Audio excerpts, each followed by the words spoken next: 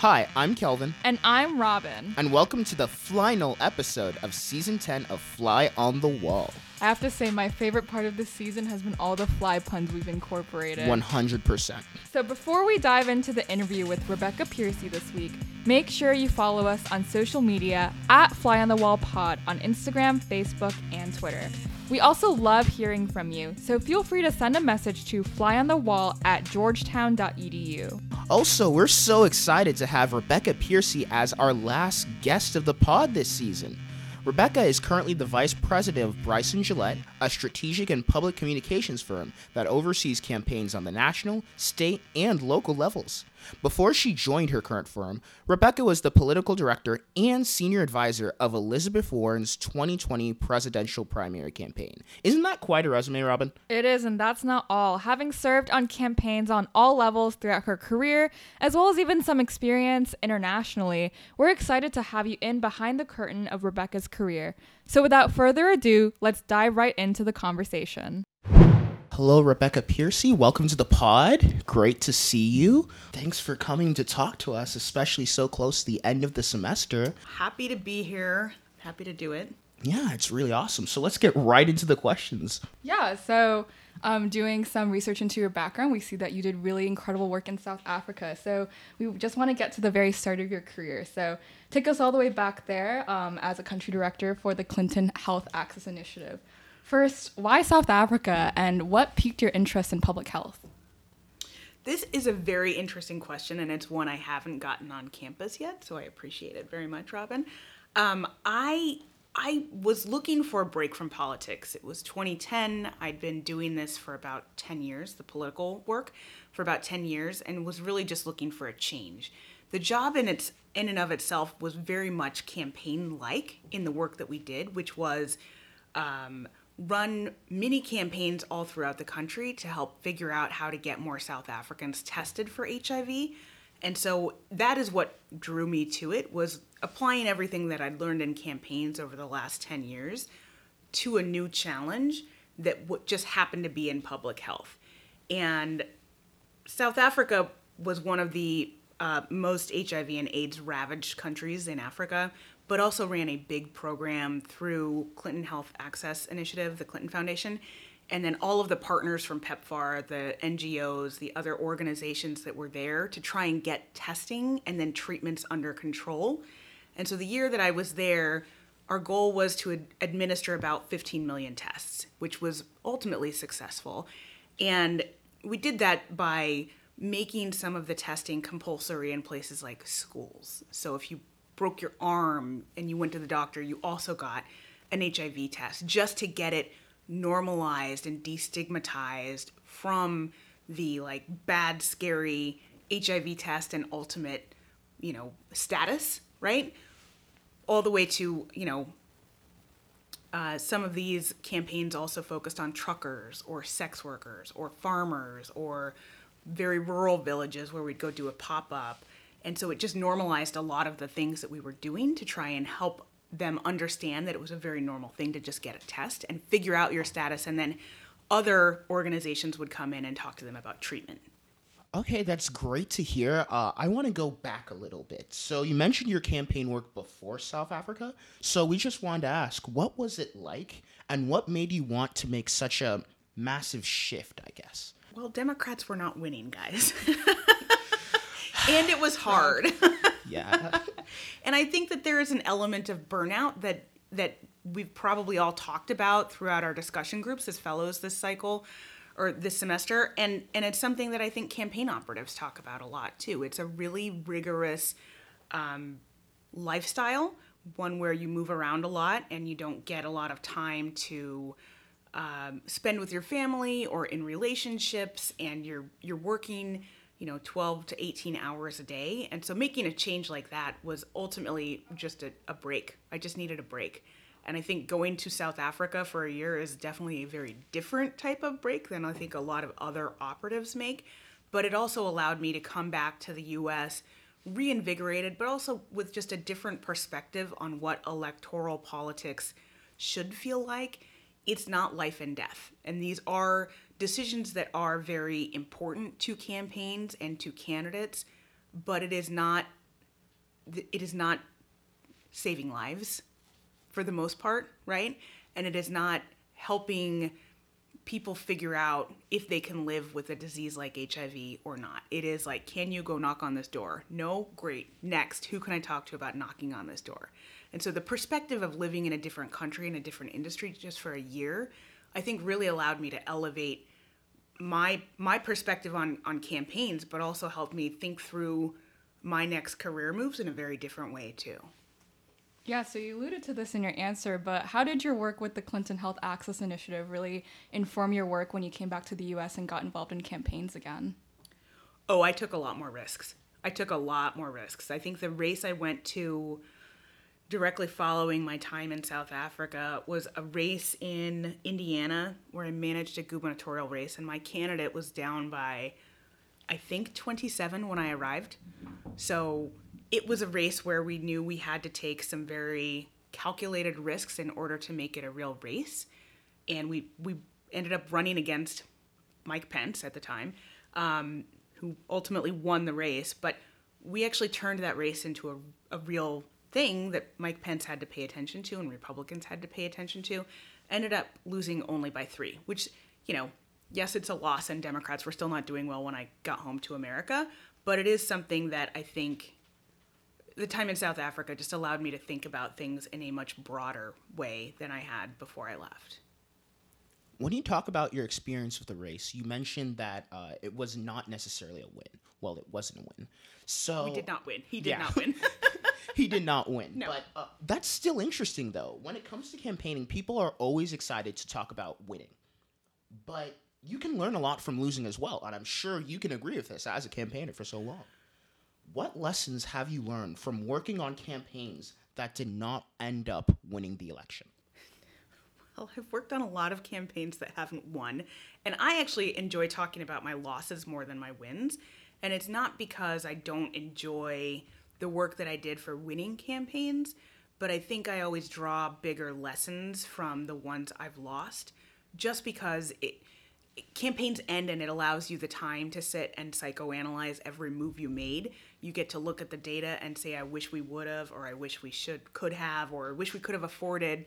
And so for me, the lessons that I learned on the losing campaigns are strategic ones, right? Where I think you need to, at least in campaigns I run or am part of, I like to make sure that we're going everywhere, right? Like, we don't need to stick to the 10 Democratic base counties in Ohio anymore. We need to go everywhere in Ohio and talk to Democrats and figure out how to lose by less. And it's not about winning those counties. It's about finding people in those areas that identify with your candidate or your message, so you're able to get them out to vote, and maybe you get a win, maybe you don't, but you're also engaging people in a different way that may help their bench down the road, right? Another thing is, your relationships are really everything. And I think without making the relationships on a lot of the campaigns that I've lost, I wouldn't be where I am now. And a great example of that is the Gephardt for President campaign. Also did not win, and I was Gephardt 2003 and 2004. Mm-hmm. The president of the firm I work at, Bryson Gillette, is a Gephardt alum. There are about maybe 10 or 12 of us who are still at very high levels of politics, and it's a lot of fun to think back to what we were when we were 23 and 24, and we were field organizers, and we drank a lot of beer, and we were very poor and slept on air mattresses, and now we are running consulting firms, running massive organizations here in DC, are making ads, we're running campaigns. It's a lot of fun to look back on those times and think, if only we would have known that we would actually be successful at something down the road. I don't know that we would have done anything different on Gephardt, but it is just fun to think back at what it was. Yeah, definitely. So on the theme of thinking back, you've worked on campaigns on all different levels, whether it was local or national, or whether it was, congressional or presidential. So how does the region and scale of a campaign impact strategy? Ooh, good question. So I think there are multiple ways here, right? And so I think it's all of the above. You want to look at the region, and you want to look at the race, and you want to look at the budget and the candidate and the opponent and both of their records and devise a strategy. And I think at this point, I don't think that there's a state that I couldn't go work in or couldn't advise in just because I have 20 plus years of experience doing it. I think when you're starting out or younger, it's easier to go into a state where you're from, where you might have a base of knowledge about what people there are like, or people that they might think are good validators, or this is a great candidate because they did X, Y, and Z in this community. For me, now I look at it in a much more tactical sense, which is like, Robin, you are great. You are from, where are you from, Robin? North Carolina. You are from North Carolina. Let's go run for Congress, right? Like, you fit right in. I can figure this out. You've done awesome things here at GU. Like, let's go do this. But I think for a younger operative, it's tougher to make those kinds of connections in a very immediate way, which is fine because, I got my start in Oregon. That's where I grew up. And it was very easy for me to go back and run my home state senator's race because I could live at home. I knew him. I knew his wife. I knew his kids. I knew all the people that we were trying to get money from or volunteer shifts from. And it just makes it easier to go start yourself out that way. You mentioned that you like to go everywhere. You mentioned it like a couple minutes ago. Yep. You also mentioned that you feel like you could win a campaign like really anywhere they put you. So I guess my question from there is, how do you tailor your messages to very different audiences? Good question. I think it actually goes back to Robin's question about how do you tailor it by region or scale? And it's all of the same elements, right? It is candidate, it is money and budget, it is any polling you might have or any just sense of what's going on in the community that you might want to message on. Like if my candidate doesn't want to talk about taxes or tax cuts, that's definitely not something we're going to talk about, no matter if it does poll well, right? Like you can't force these square pegs into round holes and think that it's going to work. And so I think that when I'm looking for candidates, I'm looking for good cultural fits, but I'm also looking for good message fits to help figure out like what's the easiest path to victory here, because it's hard enough, right? It's hard enough to run a campaign, particularly if they have like a family and a job, and hopefully, I have a job too. Like it's hard enough on its own to try and get somebody over the finish line. I think if it's a natural fit, it just makes it so much easier. Yeah, definitely. So our next question, as we all know, in Washington, there's never a day off. Once one election's over, we're always thinking about the next. And the next one is, at this point, less than a year away, which is kind of scary. So how should the Democrats strategize for the 2022 campaign cycle? We're sorry, we have to ask. We cannot have Rebecca Pearcey here and not ask. This is amazing. Great question. Look, I think you're already seeing some of the Democrats strategize on how we're looking at 2022. And I think the answer should be running on the deliverables as provided by the Biden White House. And that is everything that is in Build Back Better, whether that is a big tax cut for working moms or a medium-sized tax cut for working moms.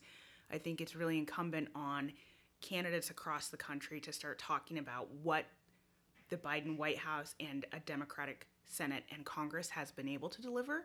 I also think that when governors are running, they should be talking about how they were supportive of this package as well, and talk about how Democrats are taking back billions of dollars into these communities and how it will impact people in their everyday lives. Not just it is a X amount dollar thing. It is new roads. It is working mom child care, right? It is investment in schools. It is tax cuts for seniors. And just breaking it down to that level is something I think Democrats should do, hope will do, maybe I'm advising will do. But yeah, hard-hitting question. I'm ready for the rapid fire, fun stuff, guys. Don't worry, we do have a lightning round at the end, and hopefully any Democrats running for election or listening in on this podcast and gleaning any wisdom you're delivering to us.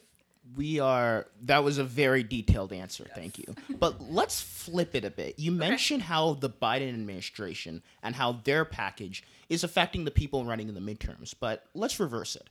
How are midterms going to affect the future of the Biden administration after? think in a pretty major way, honestly. And I think that the makeup of whatever the House or Senate will have a major impact on what he's able to get done in 2023 and 2024, which has an impact on re-election, obviously. And so it's not like a quid pro quo, right? But like, I think that it would be wise if Democrats wanted to run on the Biden agenda and talk about how they have helped deliver all of these things back to the American people. They're also going to get reelected, and then we keep the House, we keep the Senate, we still have President Biden, and we figure it out for 2023 and 2024. Yeah, definitely. So next question is also on the same topic of campaigning. So as a Democratic strategist, you are intimately familiar with the many narratives surrounding the party. And one of the most pervasive is that the Democratic field is divided against itself, such as progressive versus moderate, especially on very hot-button issues. Is this an accurate story? And if so, how can the party overcome this challenge? I don't know that I think that that's an accurate portrayal. I do think that Democrats are better at being inclusive, right? It is a big tent party, and I think we said that a long time ago. Terry McAuliffe said it a long time ago when he was DNC chair, but it's true. And the party includes people like AOC, and it also includes people like Kirsten Sinema and Joe Manchin. For better or for worse, whatever your feelings are on all of these people, it spans the spectrum. And I think the difference between us and the Republicans is, to me, they seem much more fractured, and we just don't talk about it in a real way, because you've got the Trump people and then you've got the never Trump people, and they're still stuck in this Republican Party that can't seem to find its national footing. Are they Trump or are they not Trump? And that is like the decision that I think that party will need to start figuring out quickly ahead of the midterms, but certainly ahead of 2024 if Trump is going to be the nominee. Mm-hmm. On a much more personal note, you are a woman of color making waves in political spaces, yet sadly that is a rarity in today's day and age. How has this identity affected your career, and how can we get more people like you breaking barriers in politics? So I won't say it hasn't had an impact. I think when I was younger, there was not anybody that looked like me sitting at the table where you actually get to make the decisions, right? And I remember very vividly coming to a training here in DC when I was running a US Senate race. Like, this is not a small race. This is also not a long time ago. It was 2015 or 2016. And I get there, and as the campaign managers, we're all in the same room and we're getting trained, and it's me and like 15 white guys in blue blazers and khakis. And I was pissed, right? I didn't know what to go do about it. You go to the training, then you go home and you run your race, right? And I don't know that there's actually an answer on what to do about it going forward. There are organizations that are trying to make sure that we get more people of color and people from marginalized communities, LGBTQ managers, back into this workflow and sort of into this pipeline. An organization where I am a team leader is called Blue Leadership Collaborative, and we do a lot of management coaching for campaign managers. So we had 16 campaign managers on the Virginia House of Delegates races who are now in this pipeline and ready to go manage congressional races, which is great. And they all, by and large, managed budgets of roughly $1 million. And it's, a great program that I hope will be around for a long time, but I also hope that we don't need it forever, because people will be out there managing races and they'll have, different backgrounds. They have a different cultural competency set than a lot of the managers that were like white guys 10 or 15 years ago. So that's where we're at. It's getting better. I will say it's getting a lot better. And I think questions like this from people on podcasts is like exactly why part of this is getting better too. So I appreciate it. It's definitely a tough question. Like, I know both of us don't have an answer for it, but it's great that you can come up with that so quickly, because it's clearly in the forefront of your mind. Oh yeah, all the time. Definitely is. And while it's at the forefront of your mind, our next question is about Blue Leadership Collaborative. Oh, look at you guys. Yeah, That's great. Being a mentor with them, as well as a geopolitics fellow working with students like us, we just wanted to know what motivates you to engage with students and, young up-and-coming people more broadly. And what do you hope to accomplish in your work in these spaces? So I think it actually goes a lot back to a lot of what I said in my last answer, which is, there weren't people like me doing this when I was your age or their age and didn't have a person to look up to that might have looked like me, or that even thought to ask, like, how are you doing in this very white male dominated space? And so I hope that, I'm helping foster the next generation of operatives to look a little differently, but also to think a little bit differently. And I think, Blue Leadership is one avenue for that, but also just my time here at GU, talking to students in my office hours in particular, it's also like, I didn't know you could do this in college, right? Like campaign operative as a profession. And it took me a long time to accept it, and it took my parents a long time to accept it. But I think the realization that students are coming to this with questions about how to get involved much earlier is encouraging to me, because it just means like we're not going to have the same cycle of, white guys recruiting white guys or white girls recruiting white girls into this industry. It's going to be a much broader approach. And frankly, it's a lot of what I said about the party looking different too. And it is Big Tent, it is conservative people from West Virginia, and it is liberal people from New York, Massachusetts, whatever. It's all of it, but it can't just be like a monolith. Like, we can't just be all white guys running campaigns. And it's definitely important work, too, because one of the big things we learned by being interviewers for this podcast is that there's no one way into politics. It's definitely a windy road, and that can be challenging for some people who are used to thinking about careers as paths or a linear direction. So I can see how it could be very important to show people, here's how we do it, here's how we get into this space. Yeah, and it's interesting that you say that. There is no one path, and it's not like graduating from college and going to sell insurance and you do X part at the insurance company for a year and then you move up and then you're there for 5 years. You can do a lot of different things and gain a lot of responsibility very quickly, but I think that there are barriers to access and entrance here. You have to know what you're doing and know what you're looking for in order to find the job. And if you don't have people looking out for you to help say like, hey, here's an on-ramp, go do this, it's hard to get in, and it's sometimes harder to stay in once you're in if you don't have a person helping you along the way. Yeah, definitely. So, looking at this windy road in the career to politics, your discussion group for geopolitics this semester was titled Political Science to Political Directing to Political Power, a Practical Approach. So a lot of steps there. This theme I don't know why I wrote it like that, guys. I'm not going to lie. It has a certain cadence to it, though. It does. And so this theme is definitely apt for Georgetown students, many of whom, Kelvin and I inclusive, study political science and, maybe are hoping to launch a career in politics. So especially for those who did not have the privilege to participate in your geopolitics discussion group this semester, what is one piece of advice you have for students looking to enter into politics? Don't overthink it. Just keep moving. I think political jobs are... You could get one pretty easily if you tried or thought really hard about where would I go be a field organizer, where can I go be a phone banker. These are all like things you can do as a volunteer as well. I think the important thing, and something that I've noticed when talking with students in office hours, is the sort of decision paralysis about where to go from here and trying to identify a very linear path when there's not one. So my advice is like, don't stop moving. Just take the next job and figure it out. And I think, people have asked about my path, and I don't think I ever laid one out for myself. It just kind of all happens. And I think campaigns are very squishy. And so that's just kind of the nature of how people get jobs on them, is squishy and relationship-based and circumstance-based, and who did you see when you were getting coffee the other day, and who said something to your friend over there the other day. And it's not like, here's my application and my cover letter, ma'am. Like, it is a lot different than getting a job in a corporation. But don't stop moving.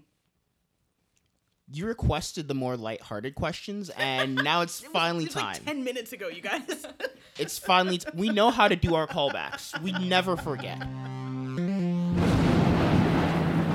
So, welcome to the lightning round, where we ask quick questions and hopefully get very quick answers. Our first question for you is, what is your favorite holiday tradition? Oh, that's a good one. Okay. I think it's just decorating the tree. Is that a good one? I don't know. I love doing that, and I love wrapping presents. And even if I live by myself, but I still do it. Ending the interview on a more sentimental note. Yeah, we did this in chronological order. What has been the best part about being a GU Politics Fellow, and what will you miss the most now that it's almost over? I don't know if this is the best part, but like the thing that I think was honestly the coolest is during Fellows Fest, I was out at the main gate waiting for my Uber, and people recognized me. They were like, "Here's a fellow," and I think I will really miss being welcomed. Right? Like, it's awesome. It's awesome to be back on campus. What will I miss the most? Like, I felt famous, you guys. Like, it was awesome. Like, they were like, "Can we get a picture?" I'm like, "Yes, of course." What will I miss the most? I actually really enjoyed office hours. It's like a pop quiz every half hour, because you never know what somebody is going to want to come in and talk about. Like, clearly it's something I might have a base of knowledge about, but other times I walk away learning things, or learning about new websites I should go check out, or different ways of thinking about things. So, I don't know. I guess I'll miss all of it. Aww. Yeah. Don't worry. Anytime you're back, you'll definitely be welcome with open arms. Great. People will be asking for photos again. Yes, it's really great to find, like, your people. Yeah. It's nice. It's nice to be back. Back in person, anywhere. Thanks for coming and talking to us, Rebecca. This was really good. Thank you both. This was amazing. I appreciate it. Thank you all so much for tuning in to this week's episode of Flying the Wall, the last of the season. We'd like to thank everyone for an excellent season this semester. It's been great to be back on campus and once again be immersed in the world of politics in person. We hope you all enjoyed this episode. Don't forget, as we always remind you, make sure to follow us on social media at Flying the Wall Pod on Instagram, Facebook, and Twitter.